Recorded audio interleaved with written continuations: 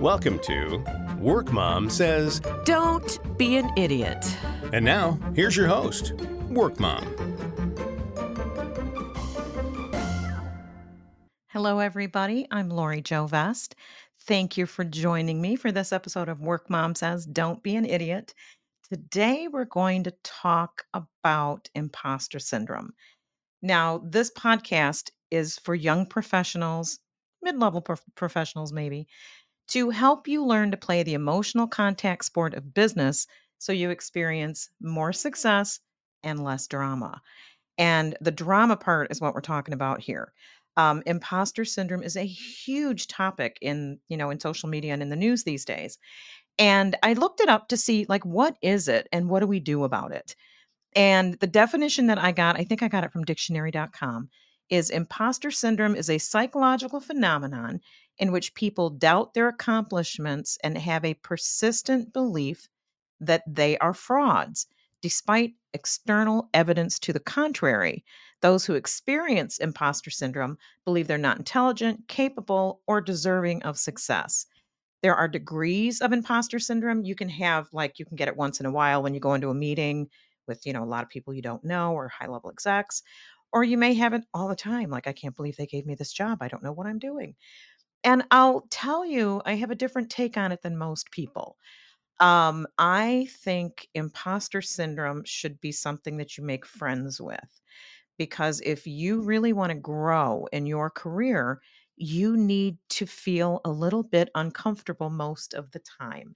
And the reason I say that is because if you are comfortable, you're probably stagnant. If you're stretching, growing, doing new things, you're going to be a little uncomfortable. So I didn't learn until I was well into my 30s that if you want to be successful, get comfortable being uncomfortable is a really good mantra. Because those of us who are out there stretching, growing, making things happen are frequently doing things that we've never done before. And that can make you feel uncomfortable. If you follow me on LinkedIn, if you don't, please do. I'm Lori Jo Vest. I'm an open networker there. And I just put a meme up a couple weeks ago and it was really good. And it says, I have no idea what I'm doing and you can't stop me.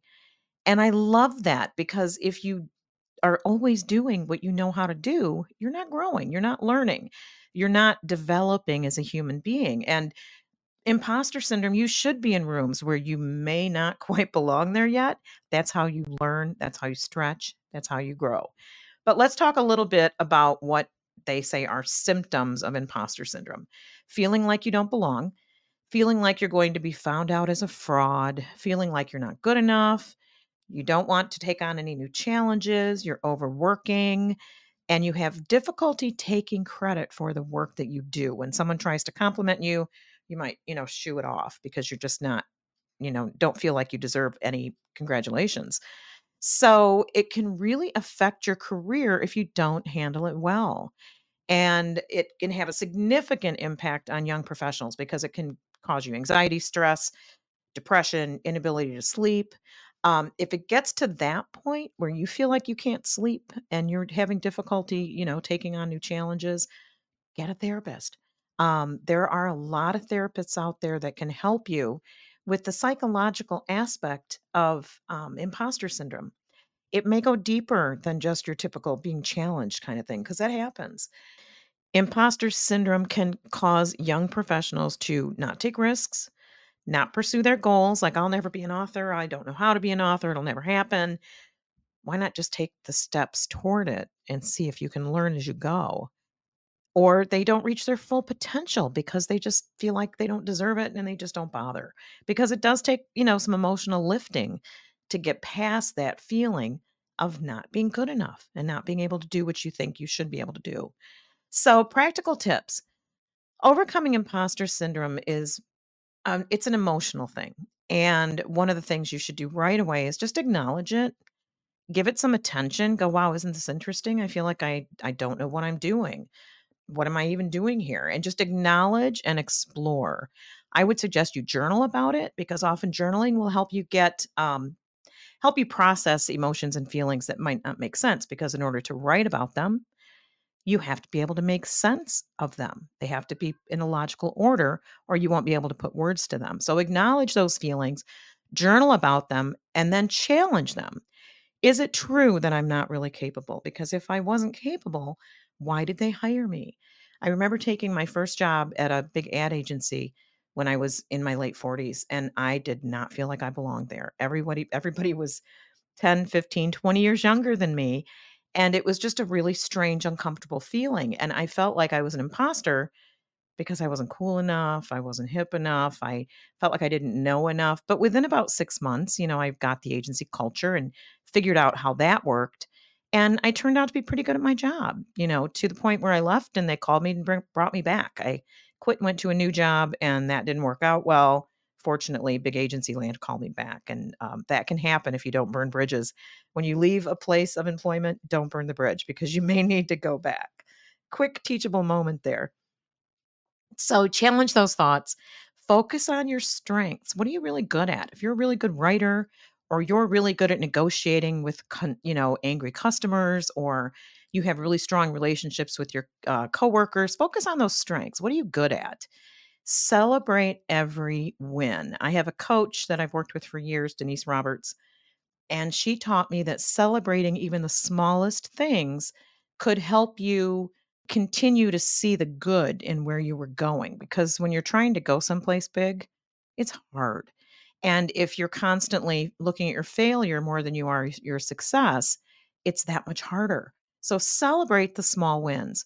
Look for support when you're feeling that way. If you really want to power ahead and power through, get into a support group, join a business community, join a trade association, find a meetup group or an online networking group, and go regularly, meet people, make friends, and you'll get the feedback that you're looking for, because you'll hear from those people who have your best interest at heart, usually, that you're doing a great job. You can develop relationships in those communities with people that are older than you, more experienced than you, maybe have a different personality style than you do.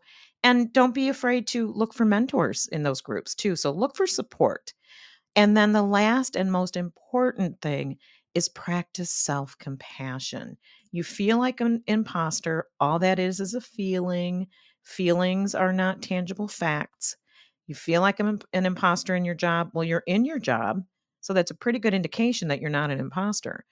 And there are other things you can do beyond those practical tips. I would offer a few books here that I would advise you to pick up or look into for, to process it a little deeper if it's something that's really bothering you. One is Little Voice Mastery. We all have a little voice in our head. Some of us have 37 little voices in our heads, and they're all screaming. Some of us have monkeys in our heads, and they're all throwing, bananas and poo at each other. The voice that you speak to yourself with is very powerful. So, Little Voice Mastery is a book by Blair Singer, and he talks a lot about how to turn that little voice into more of a coach than a punisher.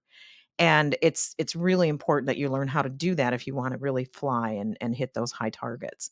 So there's also a book called The Imposter Syndrome: Overcoming the Fear That Haunts Your Success by Valerie Young. Great book.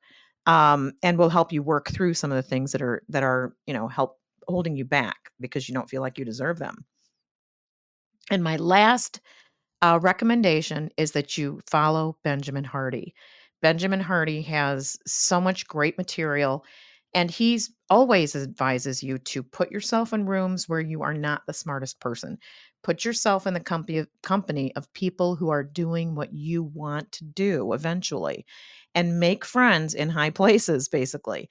And don't be afraid to chase the really heavy goals that you dream about, because the only way you're going to get them is if you chase them. So that's what I have for you today, guys. Thank you so much for joining me. We did take a little hiatus there, but we are back and hope to have an episode every 2 weeks. We'd love to hear from you on what you would like us to cover, who you'd like us to talk to this season. My website is workmomsays.com. There's a contact form there. Make your suggestions, give me feedback. Tell me what you'd like me to talk about. So thank you so much again for joining me. Work Mom Says, signing off. Thanks for listening to Work Mom Says. Don't be an idiot. For more information, you can email WorkMom at LORI@workmomsays.com.